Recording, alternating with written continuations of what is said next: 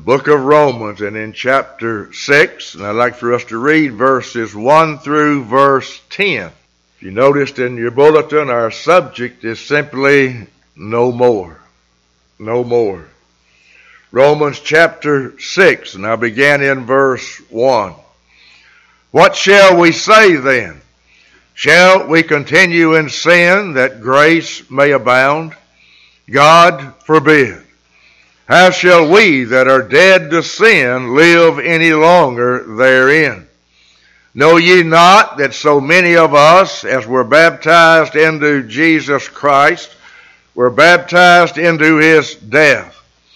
Therefore we are buried with him by baptism into death, that like as Christ was raised up from the dead by the glory of the Father, even so we also should walk in newness of life. For if we have been planted together in the likeness of his death, we shall be also in the likeness of his resurrection. Knowing this, that our old man is crucified with him, that the body of sin might be destroyed, that henceforth we should not serve sin. For he that is dead is freed from sin. Now if we be dead with Christ, we believe that we shall also live with him, knowing that Christ, being raised from the dead, dieth no more. Death hath no more dominion over him. I read this passage of Scripture, and we've looked at it recently on several occasions, I think. But I just wanted to point out the words in verse 9. The words, no more. No more, used here twice in verse 9.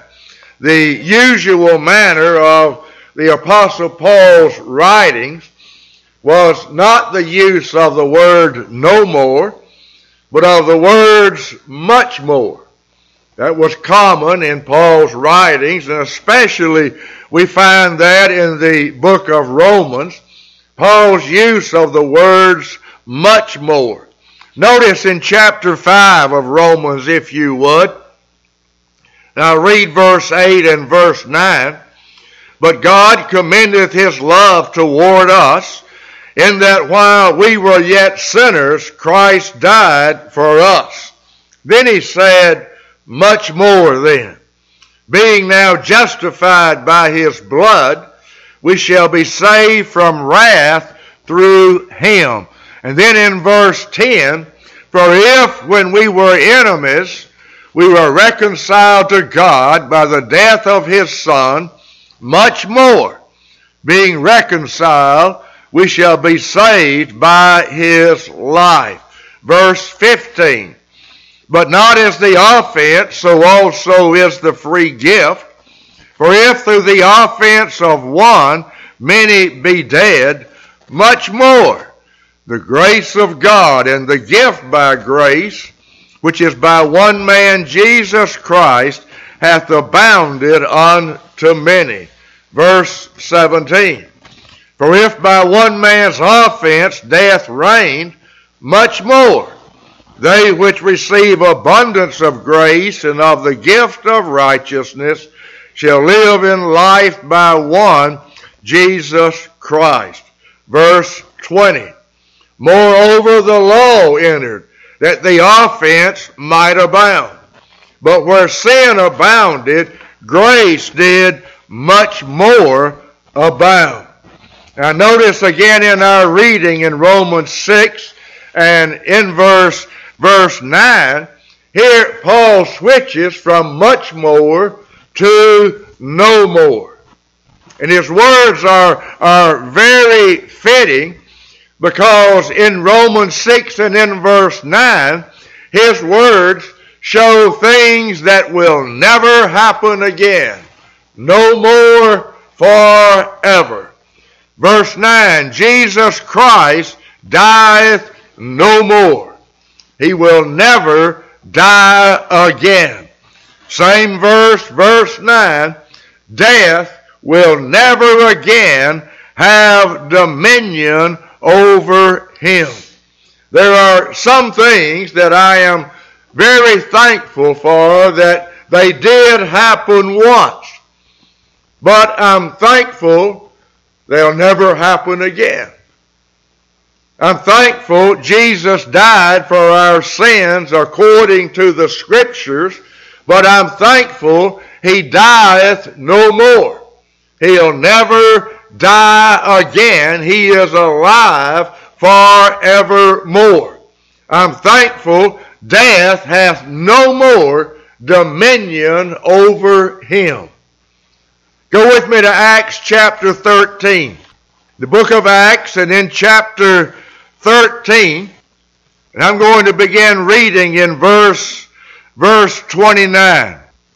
Acts chapter 13, verse 29.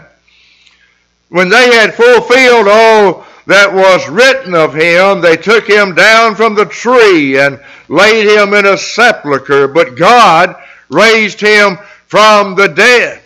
And he was seen many days of them which came up with him from Galilee to Jerusalem, who are his witnesses unto the people. And we declare unto you glad tidings, how that the promise which was made unto the fathers, God hath fulfilled the same unto us their children, in that he hath raised up Jesus again, as it is also written in the 2nd Psalm, Thou art my son, this day have I begotten thee. And as concerning that he raised him up from the dead, now no more to return to corruption, he said on this wise, I will give you the sure mercies of David. Wherefore he saith also in another psalm, Thou shalt not suffer thine Holy One to see corruption. For David, after he had served his own generation by the will of God, fell on sleep, and was laid unto his fathers, and saw corruption. But he whom God raised again saw no corruption. Remember the words of our text, he dieth no more. Death hath no more dominion over him. Verse 35 is in this reading of Acts 13. Wherefore he saith also in another psalm, Thou shalt not suffer thine Holy One to see corruption. Notice in verse 34, and as concerning that he raised him up from the dead. Notice the next words carefully. Now no more to return to corruption. He'll never die again. He'll never be buried again. No more to return to the grave to be corrupted. We know he did not see corruption. We're told that in the Scripture during the 3 days and 3 nights he was in the tomb. But he dieth no more. He'll never be put in the ground again and be buried and see corruption. That's the meaning of the wording here in verse 34. As I thought on this matter about how the Holy Spirit used the words no more, I could not help but think of several no mores that we have in the Scripture. And it is a wonderful study and a something good to look at. I'm going to Hebrews in chapter 10. Hebrews and in chapter 10. And I'm going to read verse 17. Notice this, no more. Hebrews 10 verse 17. And their sins and iniquities will I remember no more. Never again. And it's not that God has a defective memory. That's not the meaning here at all. But the meaning is God will never again bring up the sins of any of those for whom Jesus Christ did die. He will not bring them up. Verse 18 of Hebrews 10. Now where remission of these is, there is no more offering for sin. Those for whom Jesus died have no need of a Roman Mass. We have no need of that false doctrine of transubstantiation.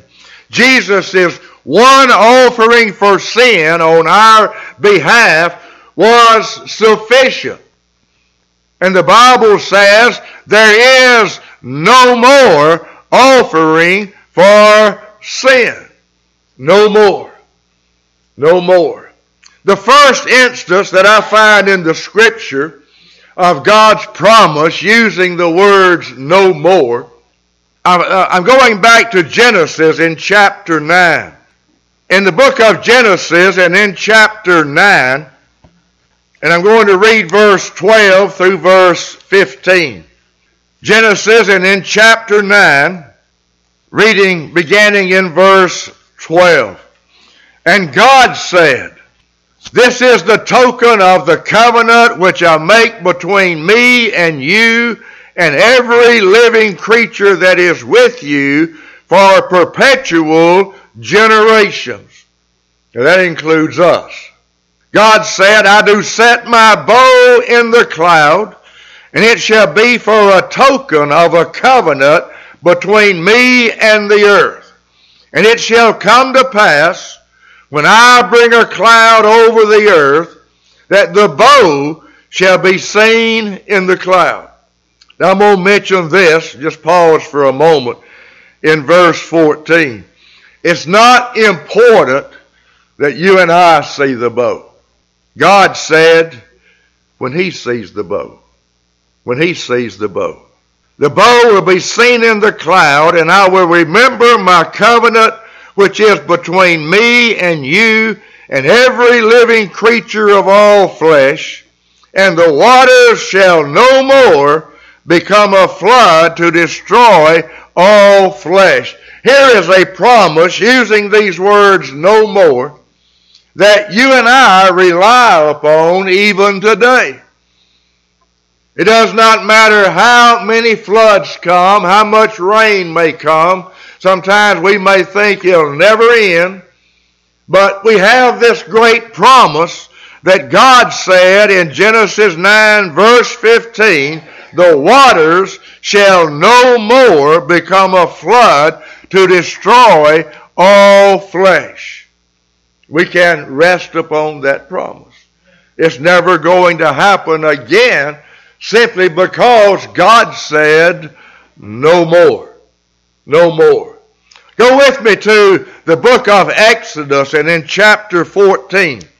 In the book of Exodus in chapter 14, and Brother Justice mentioned this in our Bible study this morning, God's promise to Israel as they were at the Red Sea. And it was a great promise unto them. In Exodus in chapter 14, you'll notice in verse 13, and Moses said unto the people, fear ye not, stand still, and see the salvation of the Lord, which He will show you to you today. For the Egyptians whom ye have seen today, ye shall see them again no more. Never again. Never again. The Egyptians that had afflicted the people of Israel for 400 years, generation after generation, God said, you'll see them again no more. And I won't read it all, but you could read beginning in verse 22 and all the way through verse 30, and you'll find out what happened to the Egyptians when they decided they'd go in on dry land just like the Israelites did. But God closed the waters upon them. He took off their chariot wheels and they were stranded there, and the floods came back upon them and destroyed every one of them. Go with me to Deuteronomy in chapter 5. In Deuteronomy in chapter 5, I want to point out something concerning God's law, concerning the law of God. In Deuteronomy in chapter 5, I'm going to read several things here, but in verse 1, Moses called all Israel and said unto them, Hear, O Israel, the statutes and judgments which I speak in your ears this day, that ye may learn them and keep them and do them. And God began to give the law, what we know as the Ten Commandments.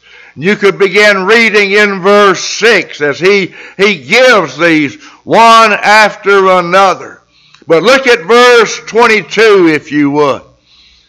These words the Lord spake unto all your assembly in the mount, out of the midst of the fire, of the cloud, and of the thick darkness with a great voice, and he added no more. He wrote them in 2 tables of stone and delivered them unto me, said Moses. But when God wrote the 2 tables of the law with his fingers upon that stone, he wrote 10 commandments. And we're told in verse 22, he added no more. Now, if God added no more, it's not our place to add more. God put on the tables of stone everything he wanted concerning his moral law. And again, I'm going to read the last part of verse 22. And he added no more. And he wrote them in 2 tables of stone and delivered them unto them. No more. Go with me all the way over to the book of Revelation. In the Revelation that we have recorded by John, there are several no mores that I am very thankful for, and we need to always keep in our mind. I'm going to Revelation chapter 7. And we're going to look here and other places in Revelations at some no mores that apply some to the millennial and some to eternity itself. But the no mores are important. Revelation chapter 7. And I began in verse 9. After this I beheld, and lo, a great multitude, which no man could number, of all nations and kindreds and people and tongues, stood before the throne, before the Lamb, clothed with white robes and palms in their hands, and cried with a loud voice, saying, Salvation to our God, which sitteth upon the throne, and unto the Lamb. And all the angels stood round about the throne and about the elders and the 4 beasts, and fell before the throne on their faces and worshiped God, saying, Amen. Blessing and glory and wisdom and thanksgiving and honor and power and might be unto our God forever and ever. And one of the elders answered, saying unto me, What are these which are arrayed in white robes, and whence came they? And I said unto him, Sir, thou knowest. And he said to me, These are they which came out of great tribulation, and have washed their robes, and made them white in the blood of the Lamb. Therefore are they before the throne of God, and serve him day and night in his temple. And he that sitteth on the throne shall dwell among them. And they shall hunger no more, neither thirst any more. Neither shall the sun light on them, nor any heat. For the Lamb which is in the midst of the throne shall feed them, and shall lead them unto living fountains of water, and God shall wipe away all tears from their eyes. Keep this no more in verse 16 in mind and what is written in verse 17. If you would, go with me to chapter 21 of the book of Revelation. In chapter 21, and I saw a new heaven and a new earth, for the first heaven and the first earth were passed away, and there was no more sea. And I, John, saw the holy city, New Jerusalem, coming down from God out of heaven, prepared as a bride adorned for her husband. And I heard a great voice out of heaven saying, Behold, the tabernacle of God is with men, and he will dwell with them, and they shall be his people, and God himself shall be with them and be their God. And God shall wipe away all tears from their eyes, and there shall be no more death, neither sorrow, nor crying, neither shall there be any more pain, for the former things are passed away. The words of verse 4 here in Revelation 21 are very similar to the words we read in Revelation and in chapter 7. Here in Revelation 21 in verse 1 and verse 2, John saw a new heaven and a new earth. And he saw the new Jerusalem coming down from God out of heaven. And it's interesting to me to notice things which are missing.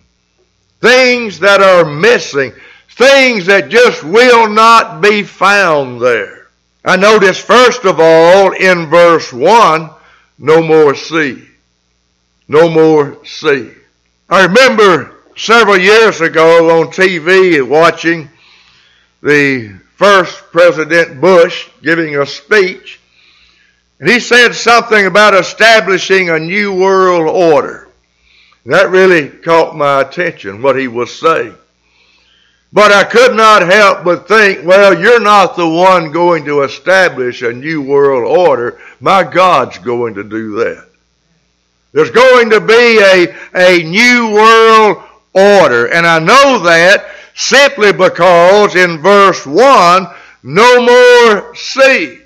Now, this new world order is not going to be the type politicians might speak of, but the one that God is going to establish. A whole new world order is going to be. No more sea. Now just think about the consequences of that.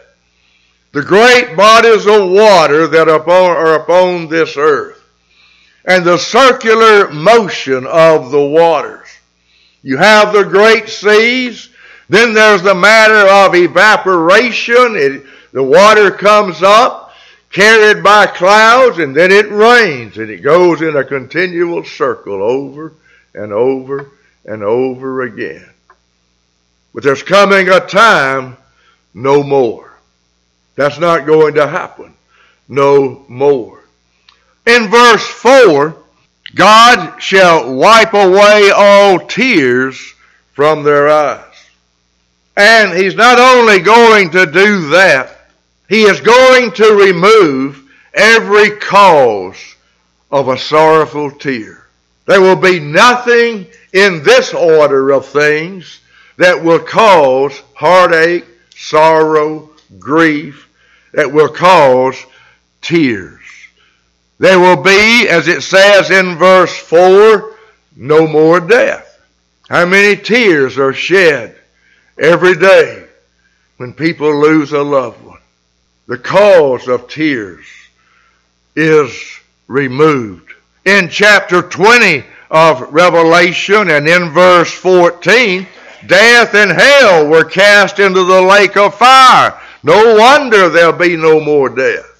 It'd be a wonderful thing that we can look forward to live in a place where there's no cemeteries, no one dying, no hospitals, none of that.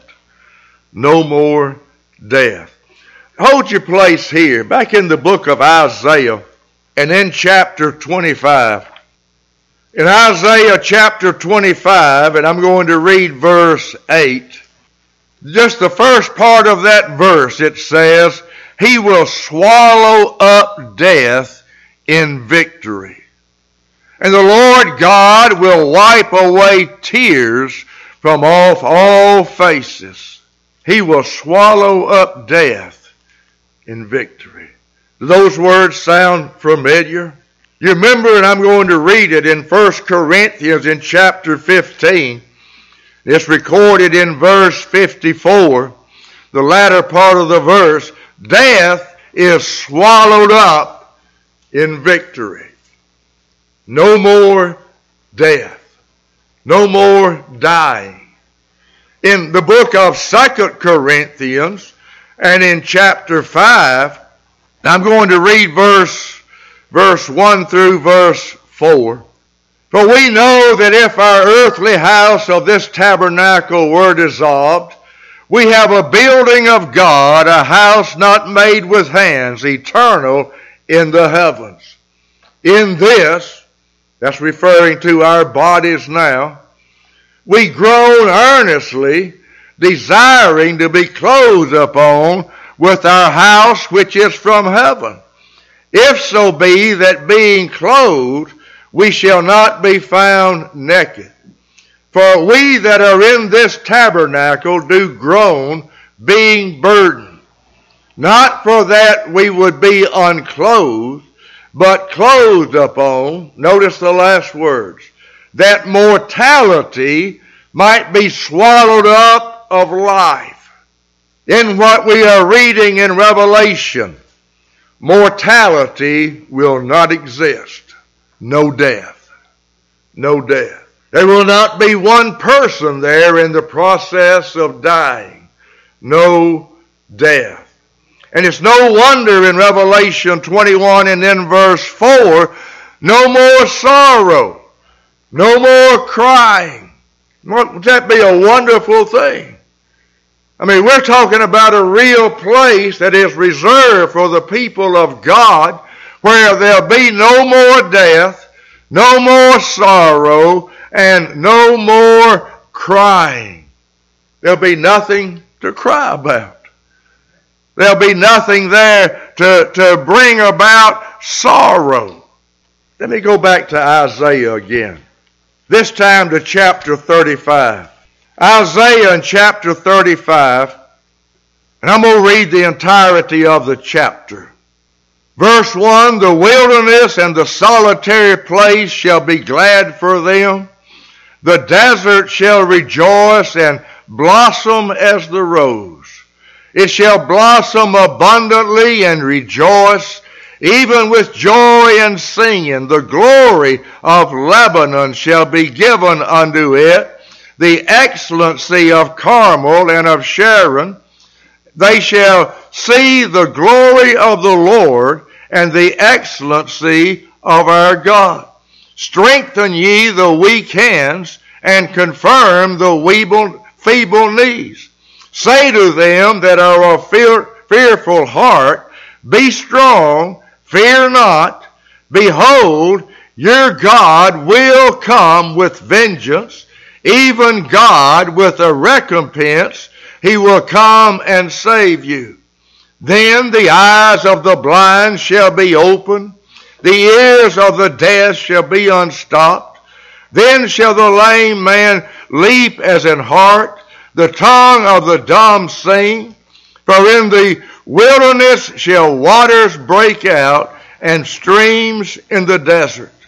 The parched ground shall become a pool, and the thirsty land springs of water. In the habitation of dragons, where each lay, shall be grass with reeds and rushes. And an highway shall be there, and a way, and it shall be called the way of holiness. The unclean shall not pass over it, but it shall be for those, the wayfaring man, though fools shall not err therein. No lion shall be there, nor any ravenous beast shall go up thereon. It shall not be found there, but the redeemed of the Lord shall walk there. And the ransom of the Lord shall return and come to Zion with songs and everlasting joy upon their heads. And they shall obtain joy and gladness, and sorrow and sighing shall flee away. Revelation chapter 21. No more death, neither sorrow nor crying. All just flees away. It just will not be there. In verse 4 of Revelation 21, and I look forward to all of these things, but I'm looking forward to this next one. Neither shall there be any more pain. It's hard for me to imagine now living without pain. It's just a way of life, it seems like. The older you get, it's just a way of life. You get accustomed just living with pain. But think about this. Verse 4, neither shall there be any more pain. These things are going to be missing. They will not be there. They just will not be there. Why will all of these things not be there? Why will they be missing? Well, I think the answer is the last words of verse 4. For the former things are passed away. I said there's going to be a new world order, and it will. The old world order is passed away. The former things are passed away. They are no more. Verse 5, and he that sat upon the throne said, behold, I make all things new. And the things of verse 4 will just be missing. I don't think we're going to miss them, but they won't be there. But there's some other things that will not be there, that will be missing. Again, they just won't be there. Notice verse 7 and verse 8. It says, he that overcometh shall inherit all things. You remember the all in our message this morning? Here we have it again. He that overcometh shall inherit all things. And I will be his God. He shall be my son. But, this is a very large but, the fearful and unbelieving, the abominable, murderers, whoremongers, and sorcerers, and idolaters, and all liars shall have their part in the lake which burneth with fire and brimstone, which is the second death. They will not be there. I don't know about generations past or in the future, but I know about this one. So many people seem to have the idea everybody's going to heaven. I mean, just go to funerals. How many funerals have you been to when somebody says this person's going to hell? No. Seems like they turn out to be a good person no matter how vile a life they live, and they're now with the Lord. Well, there's some that's just not going to be there. They're not going to be there. The fearful, unbelieving, abominable, murderers, whoremongers, sorcerers, idolaters, and all liars are just not going to be there. Hold your place. I'm going to 1 Corinthians in chapter 6. In 1 Corinthians and in chapter 6, as Paul is writing to the saints at Corinth, he said in verse 9, and it's sort of a rhetorical question, but it's something that might have put them to shame. He said, know ye not that the unrighteous shall not inherit the kingdom of God? Telling the saints at Corinth, do you not know this? Do you not know this? The unrighteous shall not inherit the kingdom of God. Be not deceived. And then he said, neither fornicators, nor idolaters, nor adulterers, nor effeminate, nor abusers of themselves with mankind, nor thieves, nor covetous, nor drunkards, nor revilers, nor extortioners shall inherit the kingdom of God. They won't be there.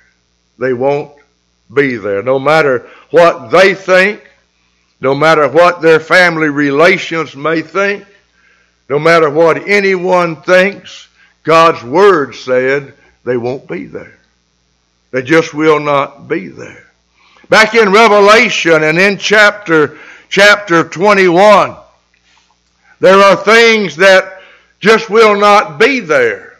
One of those is mentioned in verse 22. I saw no temple therein. I saw no temple therein. In the New Jerusalem and in heaven itself for eternity, there will not be a temple there. The reason is mentioned in verse 22. For the Lord God Almighty and the Lamb are the temple of it. Every true earthly temple was a type and a picture of God Himself and of Jesus Christ, the place of worship. The place of worship. John said as he viewed things in this vision, if you would call it that, he said, I saw no temple therein. Maybe he was looking for one. Where's the temple? I see this new city. He describes in the verses just before this, he describes the city, the walls, the gates, the streets. He describes everything about it. It's as if John was looking, where's the temple? He said, I didn't see one. I didn't see one. And he says the reason I didn't see one is that the Lord God Almighty and the Lamb are the temple of it. If you look at verse 23, again, this new world order. The city had no need of the sun, neither of the moon to shine in it. Just wasn't needed. So it's not there. Just was not needed. You notice in verse 25, no night there. No night there. There'll be no sun, no moon to shine in it. And again, we're given the reason. We don't have to guess. For or because the glory of God did lighten it, and the Lamb is the light thereof. A perpetual, continual light from the glory of God. The glory of the Lamb. The glory that will be. If you look over to chapter 22, I'm going to read verse 1 through verse 3. And he showed me a pure river of water of life, clear as crystal, proceeding out of the throne of God and of the Lamb. And in the midst of the street of it, and on either side of the river, was there the tree of life, which bare 12 manner of fruits, and yielded her fruit every month, and the leaves of the tree were for the healing of the nations. And there shall be no more curse. No more curse. Not only will there be no more curse, but there will be no more any results or effects of the curse. Won't be any briars and thistles there. Won't be anything that pertained under the curse. Hold your place again. I'm going to 2 Peter. In 2 Peter and in chapter 3. 2 Peter in chapter 3, verse 13. It says, nevertheless, we, according to His promise, and that's a key phrase there. Only expect what God has promised. Only expect what He's promised.